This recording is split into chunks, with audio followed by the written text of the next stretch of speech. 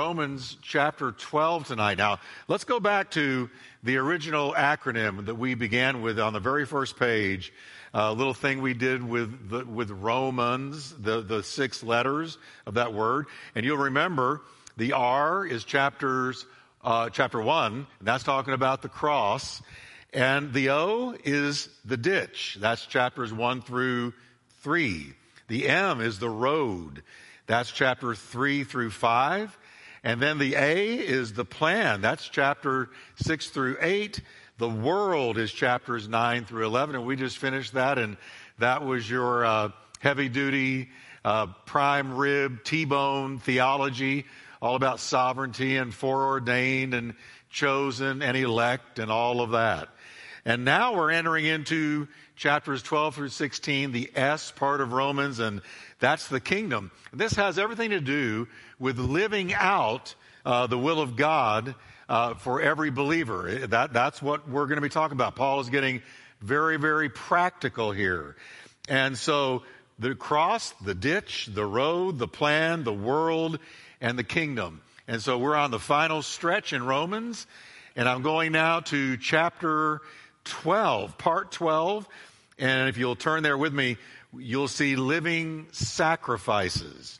Living sacrifices. And so, let's begin. For the last 3 chapters, we've seen Paul's intense burden for his own countrymen. And we've looked at the history of God's sovereignty in dealing with Israel. Having dealt with the principles of the gospel and the problems of the gospel, he now deals with the practice of the gospel in the lives of Christians. How to hammer it all out, how to live it out, walk it out, how to live this Christian life successfully. And this is very typical of Paul's teaching. In the epistles that he wrote, belief is followed by behavior, doctrine, and deeds. And so the discussion of the spiritual life of the Christian is in 2 parts.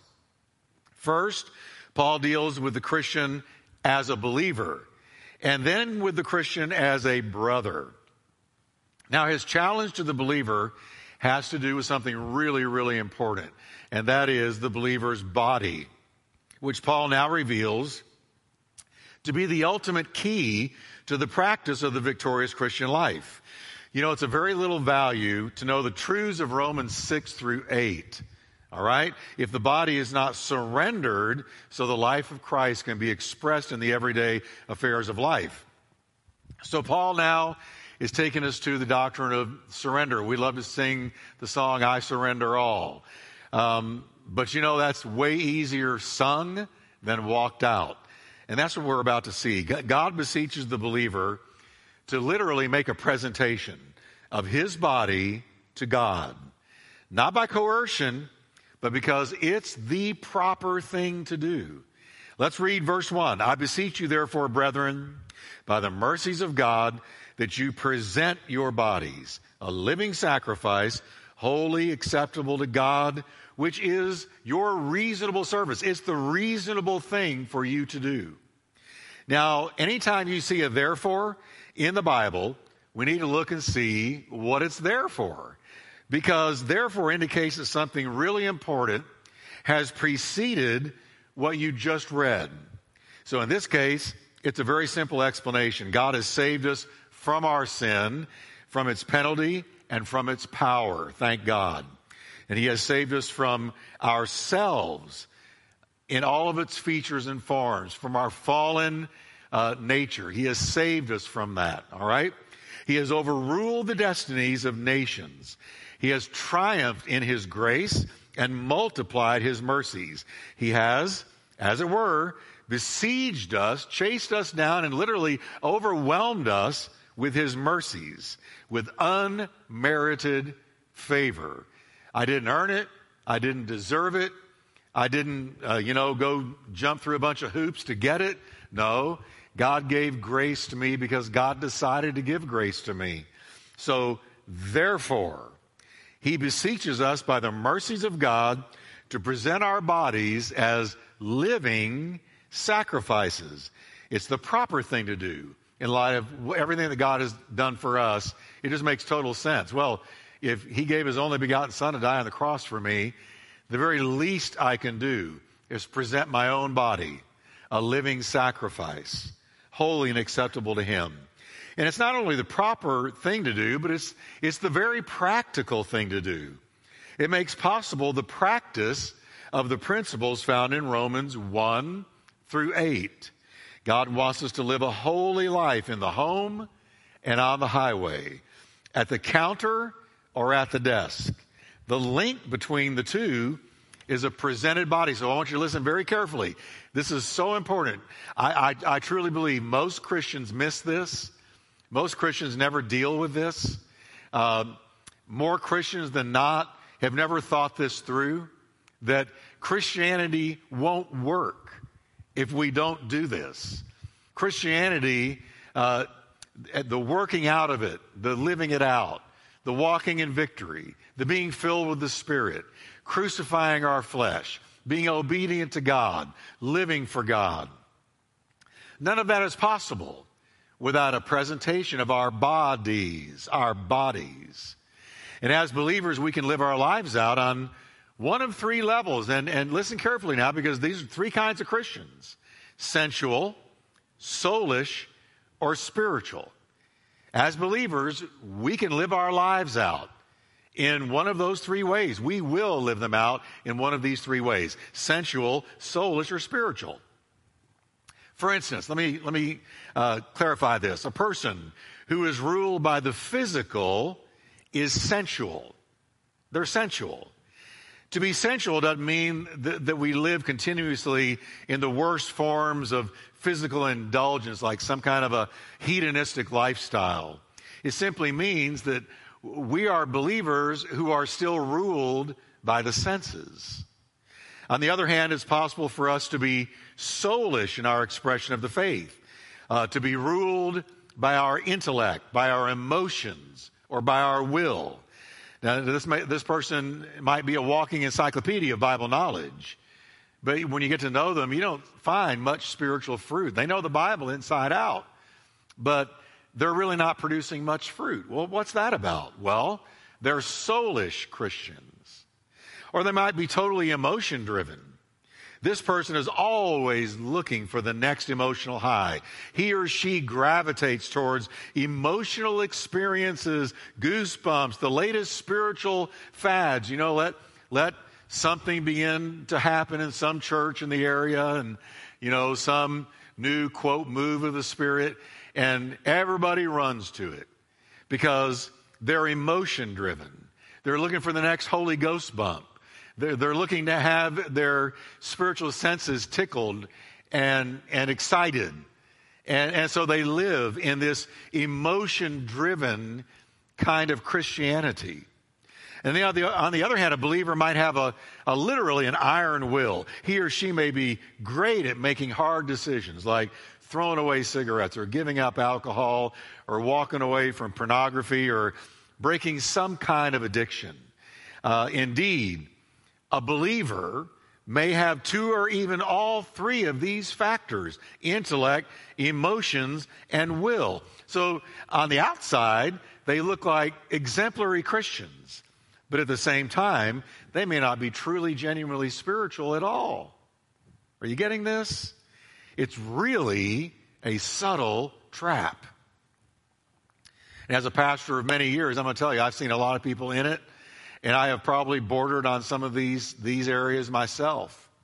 All right? Now, to be truly spiritual, the Holy Spirit has got to have complete control of us. And the key to this lies in the surrender of the body. The phrase "be filled with the Spirit" means be controlled by the Spirit.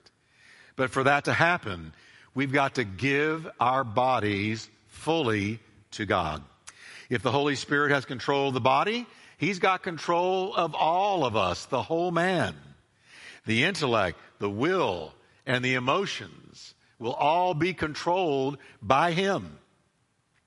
Then the person is a spiritual Christian, expressing in all of his ways the beauty of the Lord. So we want to be a spiritual Christian, not sensual, not soulish, not sense-driven, not soulish, emotion-driven, or the iron will kind of person that doesn't bear much fruit. We want to be the spiritual Christian that brings forth fruit and manifest the beauties of the Lord.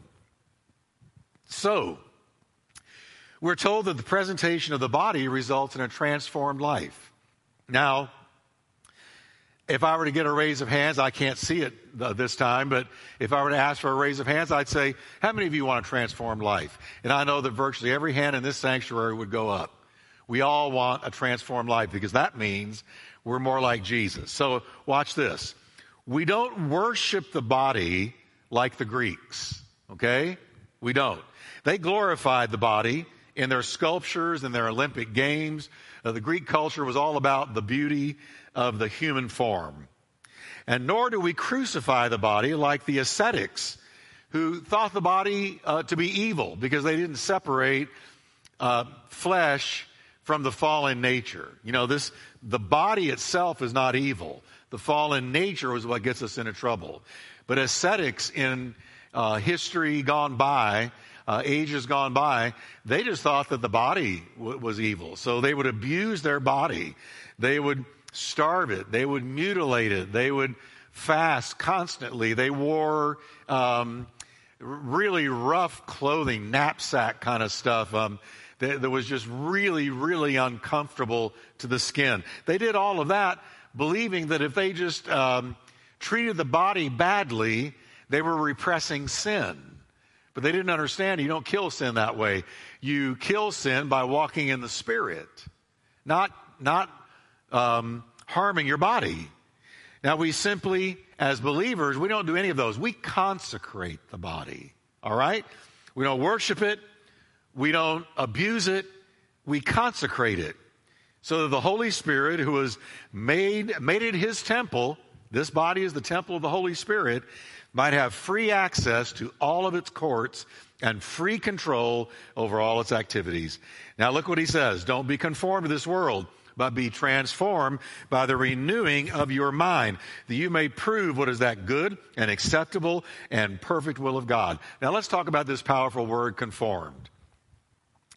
The word conformed refers to the act of an individual assuming an outward expression that does not accurately represent who he is within himself. Now, I love J.B. Phillips' translation of this verse. He says, don't let the world around you squeeze you into its mold.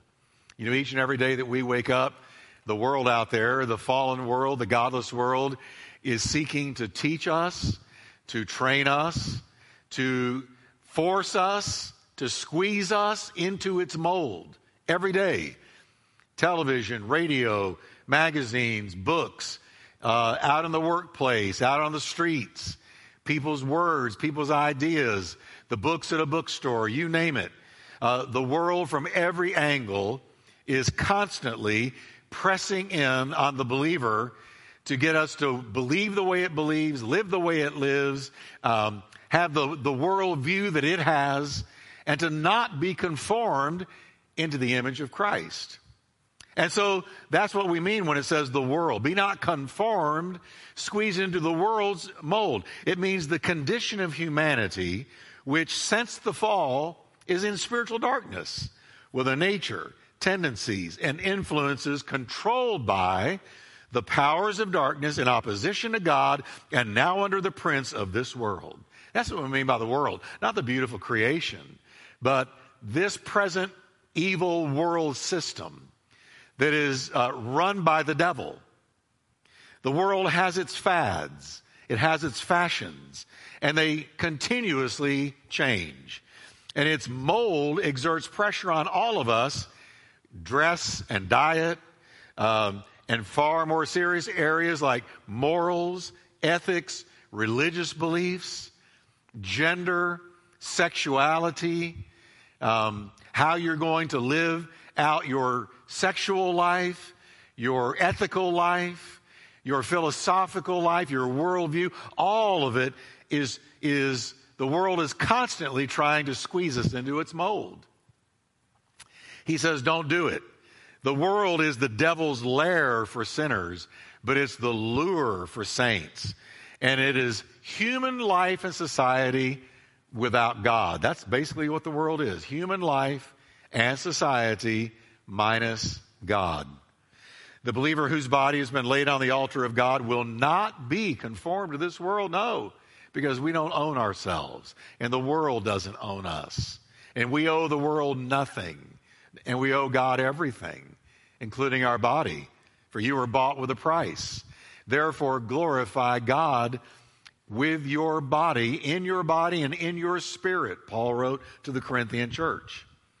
So, the believer whose body has been laid on the altar, Lord, I present my entire body to you, will not be conformed. He's morally changed. His life is not molded from the outside, but it is transformed on the inside. And do not be conformed to this world, but be transformed by the renewing of your mind. We got to look at this word transformed. It's too powerful to walk past it. The word transformed occurs only in 3 other places in the entire New Testament. And it is used to describe the transfiguration of Jesus. You recall, on the Mount of Transfiguration, it says he was totally transformed in front of the disciples, Peter, James, and John, there on that mount. And he became like a shining sun. He was utterly transformed. There's the word. I believe the Greek word is metamorphuo. And we're going to talk about that in a minute. It's metamorphosis. It's used to describe the glorious change wrought in the believer when he steadfastly contemplates the Lord Jesus. That's another one of its usages. All right? It's the word from which we get metamorphosis. The dictionary definition is change of form or change of character.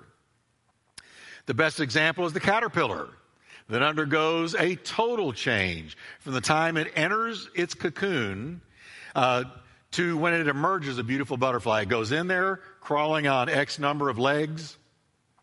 It's a caterpillar. It's not particularly beautiful. It's a bug. It's an insect.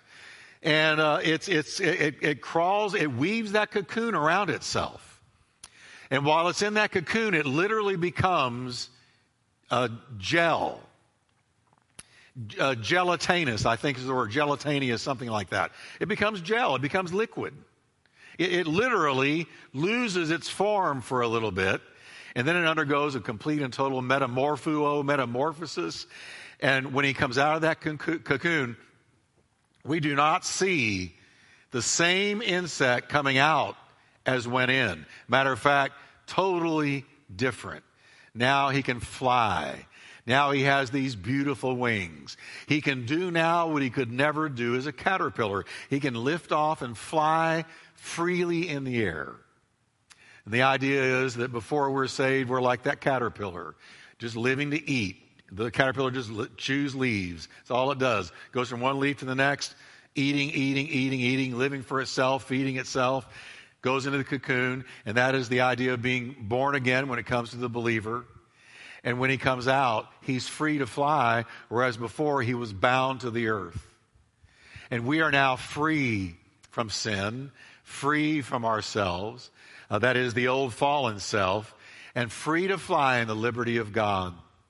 All right? That's the idea. He said, don't be conformed to this world. That is really second rate.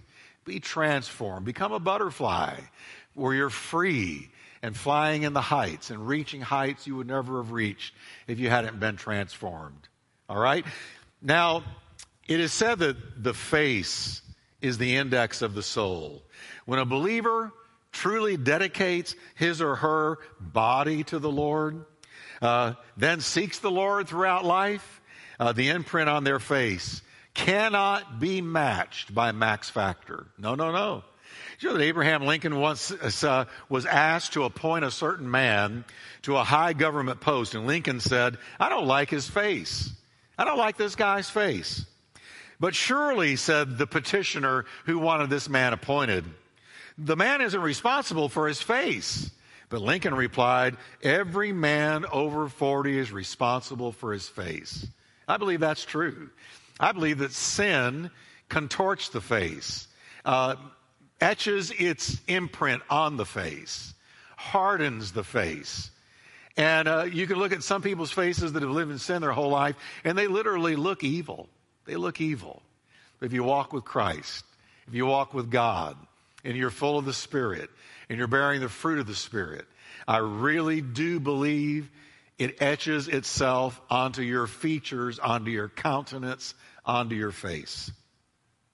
And then Paul says that you may prove what is that good and acceptable and perfect will of God. Listen to those three descriptions of the will of God. It's good, it's acceptable, and it's perfect. Every Christian is responsible to discover for himself what is God's will for his life. And Paul's point is, we're never going to know God's will for our life if we don't present our body. That is a prerequisite to knowing God's will. Present your bodies, therefore, a living sacrifice, that you may know what is the good and acceptable and perfect will of God. As we spend time with God in a consecrated life, we're going to discover first His will for us is good. What God plans for us is the best that omniscient wisdom and divine love could ever conceive. And we're also going to discover His will for us is acceptable. God will not ask us to do that which we cannot accept. He brings us along life's path, maturing us as we go, so that when we come to Canaan and its giants, we are ready for them. And we finally discover that God's will for us is perfect. It is good, it's acceptable, and it's perfect. No plan of ours can improve on the plan of God. We as human beings, Paul said we see through a glass darkly. In other words, here's the Apostle Paul, the recipient of so much revelation. But he said, I'm telling you, on my best day, I only see life through a darkened lens. I don't see it like God sees it. I don't see it perfectly. We see it in bits and pieces. But in the end, we're going to look back and say, His way for me, it was good. It was acceptable. And it was perfect. What a beautiful thing about the will of God. Now, verses 3 through 8, I say through the grace given to me to everybody who is among you, not to think of himself more highly than he ought to think, but to think soberly as God has dealt to each one a measure of faith. Now pay close attention, because he's now going to deal with the gifts of the Spirit. He goes on in verse 4, for as we have many members in one body, but all the members do not have the same function, so we, being many, are one body in Christ, and individually members of one another. Verse 6, here comes a delineation of the gifts. He says, having then gifts differing according to the grace given to us, let us use them. If prophecy, let us prophesy in proportion to our faith. Or ministry, let us use it in our ministering. He who teaches, in teaching. Verse 8, he who exhorts, in exhortation. He who gives, with liberality. He who leads, with diligence. He who shows mercy, with cheerfulness. Now, that's powerful. He begins with a warning. Now, notice that it's a warning on the consequences of pride. So we're backing up now to the first verse we read, verse 3. We're backing up to verse 3. He begins with a warning. We better watch out that we don't start thinking that we're better than others, but rather we're all members of one body. So having talked about the gifts, he warns about pride. A spiritual gift comes from God, not from us. That's his point. They were to think of themselves with sober judgment, not be enamored with themselves because of the gifts that may be operating in their life. Paul makes it clear that each member of the church has been given a measure of faith by God. That's in 1 Corinthians 12:11. So who can brag? The body of Christ, says Paul, is like a human body with all its members performing various functions. How can you brag about something that you didn't come up with it? It's not from you or of you or by you, but it's from above. It was a gift. So you can't go around strutting in pride over something that was given to you. It's a gift.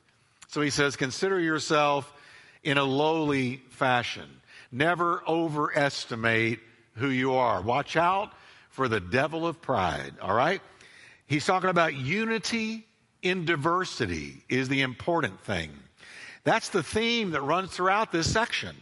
The Christian faith is not for lone rangers. My finger is not a lone ranger. My foot is not a lone ranger. My mouth is not a lone ranger. My ears aren't lone rangers. No, they're all attached to the same body. They are dependent on being attached to the body. If you disattach my finger from my hand, my finger may be independent, but it's soon dead because it has no more life flow, no more blood flow. So we're all dependent on one another. Unity in diversity. And all of us are to contribute to the whole. So as for the gifts that Paul mentions, let's briefly describe them. Here they are. Prophecy. Prophecy is the Greek word prophetos, and it simply means communication of revealed truth that builds up believers. Prophecy can refer to forthtelling, which is to declare truth, which is what I'm doing right now, or foretelling. Foretelling future events. Now, I got to tell you, in my study of Scripture, in my being around in the body of Christ for a pretty long time, most of my life, I can tell you that the foretelling part of prophecy is the least manifested. I'm not saying it can't manifest and doesn't manifest, but it's the rarest type. Overwhelmingly, the word prophecy manifests as forthtelling, sharing God's truth, declaring God's truth, preaching God's truth, proclaiming God's truth. That is the overwhelming part of prophecy in our day. Then he says service. That simply means to meet the needs of others, to help others. It's that simple. It's very practical. Deacons, for instance, have the ministry of serving or meeting practical needs. Teaching. Teaching, for me, is to provide guidance, to provide moral instruction. It is to explain the meaning of Scripture. And I do this constantly. This is what I do. More than almost anything, I prophesy by forthtelling God's truth, and I teach by explaining God's truth. That's my gift. I'm a one-gift guy. I've got one gift, and I try to work it every way that I can. But that's teaching, is to take a verse of Scripture or a text of Scripture and open it up and explain it and pull out of it what God intended for us to get out of it. What God intended to tell us. It's not my reading into it what I wanted to say, but me pulling out of it what God intended to say. And then there's giving, cheerfully contributing to the needs of others. God blesses some people with a lot of money, a lot of material things, and I know people who have been blessed this way, and they love to give to others in the shadows with nobody knowing. They cheerfully contribute to the needs of others. And that's a spiritual gift. Encouraging. That just means comforting and exhorting others that it's not always going to be this way. Hey, weeping endures for a night, but joy comes in the morning. Let me exhort you to keep on going, keep on pressing into God. Don't give up. Don't walk away. Don't faint. The Lord's going to come through for you. That's encouraging. And then leadership. That means to lead in the execution of good works. Leadership. Now, as a pastor, I exercise leadership, but it's not my primary gift, though I am a leader. I've always been a leader. I've always ended up in leadership positions without ever trying to get in leadership positions. But the bottom line is, a leader leads people to a destination God has established, into good works. The leader leads God's people into doing works that glorify Him, leads them in a vision towards a desired end. That's what a leader does. And everybody who thinks they're a leader, you need to look behind you and see if anybody's following. And if you're a follower and you're following a leader, you need to be real sure you know he knows where he's going. But leadership is a spiritual gift. And then mercy, he mentions. Now, mercy is activities like feeding the hungry, caring for the sick, caring for the aging. It is that gift of mercy when the person with the gift of mercy, when they look at somebody that is hurting or in need, their heart wells up and they feel compassion towards them. And they want to do something to alleviate their pain. And that's the gift of mercy. Now, next in verses 9 through 13, Paul delves into the realm of personal relationships. Let's go ahead and just skip through these. He says, let love be without hypocrisy. That means be genuine. Don't be phony or fake in your love, but be genuine. Let it be without hypocrisy. Abhor what is evil and cling to what is good. That means knowing what to shun and knowing what to keep. We are literally to hate what is evil. We're to hate what God hates. God hates evil. God hates sin. And we're to hate what God hates. And that is the devil and sin. But what is good and acceptable and God can smile on, as he said in Philippians 4, verse 8, whatever things are true, honest, just, pure, lovely, and of good report, if there's any virtue and any praise, cling to those things. Think on those things. All right? Then he says, be kindly affectionate to one another with brotherly love, in honor, giving preference to one another. Do you see how Paul is now in chapter 12 getting really practical? Saying, I gave you all that heavy theology in the first 11 chapters. Now I'm giving you how to walk it out, how it ought to look, how the theology I gave you ought to be manifesting in this kind of fruit. All right? So kindly affection to one another with brotherly love, preferring one another. Now, I looked that up in the Message Bible, paraphrase, and he says this, be good friends who love deeply. Practice playing second fiddle. Can you imagine preaching that in the corporate workplace out there in America? Practice playing second fiddle. You'd be laughed out of the boardroom. But that's what Jesus said. He that would be greatest among you, let him be servant of all. And here Paul is saying, prefer one another before yourself. Put others before yourself. That's love. All right? Continuing, verse 11, the Message Bible. Don't burn out. Keep yourselves fueled and aflame. Here's the message. Keep the oil of the word in your lamp on a daily basis. Keep the oil of the word in your lamp on a daily basis. Don't burn out, burn on. And the only way you burn on without burning out is you keep the oil of that word. You have a daily time with God, like we harp on constantly here at Turning Point, that you've got to be in the Word every day. And if you do, I like this. If you keep your lamp filled with oil, you won't spoil. A lamp full of oil won't spoil. All right? Remember that. He says, be alert, servants of the master, cheerfully expectant. Don't quit in hard times. Pray all the harder. And then finally, verse 13, help needy Christians. Be inventive in hospitality. In other words, be accessible. Now in verse 14, Paul is going to deal with something we all need to hear on a regular basis, myself as well as all of you. And here it is. Bless those who persecute you.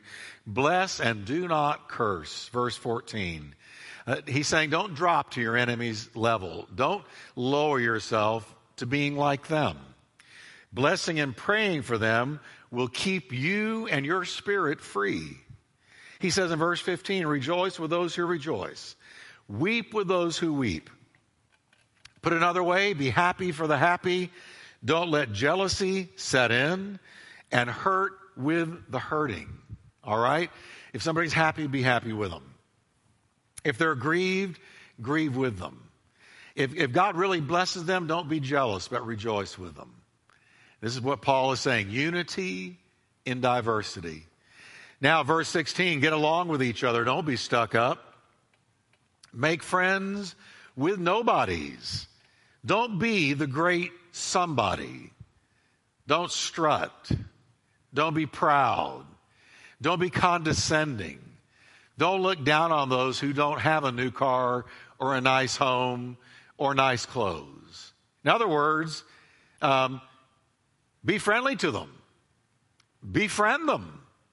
Lower yourself in your mind to fellowshipping with those who have less than you. That's what he's saying. Don't be stuck up. Don't be cliquish.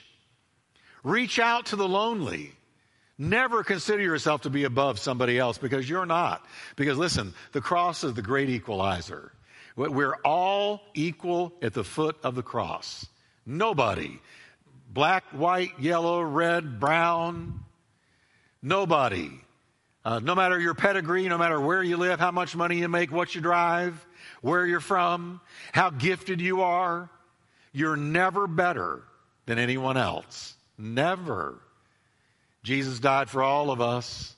He died for the poor, the rich, the black, the white, the gifted, the not so gifted, and we're all equal. He says again, verse 17, don't repay anyone evil for evil. For the most part, give the wrongs others commit against you to God. Live at peace, verse 18, with everyone. As much as you possibly can, make peace with others. The author of Hebrews wrote that we're to make every effort to live in peace with all men. Wow, this is a mouthful. This is a lot. But it's so good, is it not? Isn't this good stuff, what Paul is teaching us? And so now we come to the close. Verses 20 and 21. He says, don't insist on getting even. That is not for you to do. I'll do the judging, says God. I'll take care of it. Verse 19, we are not to, that was verse 19. We are not to take vengeance into our own hands. Instead, verse 20, our scriptures tell us that if you see your enemy hungry, go and buy that person lunch. Or if he's thirsty, give him a drink. Your generosity will surprise him with goodness. Don't let evil get the best of you, but get the best of evil by doing good. Isn't this good stuff? Well, let's just stand together and let's close in prayer. Thank you, Lord. Let's lift our hands to the Lord and just bless him with me, would you? Let's just thank him. Father, we thank you for this rich, rich chapter, and we pray you would bless it now to our hearts. Help us to walk it out. Help us to practice unity with diversity. Help us, Lord, to love one another sincerely. Help us to walk out this rich chapter of practical instruction. And Lord, as one body, we yield our bodies to God fully tonight. And we ask you, Lord, as we yield our bodies to you, let us experience that divine transformation, that we are freer and freer and freer in Christ, bearing more and more fruit. And we thank you for it in his mighty name. Amen.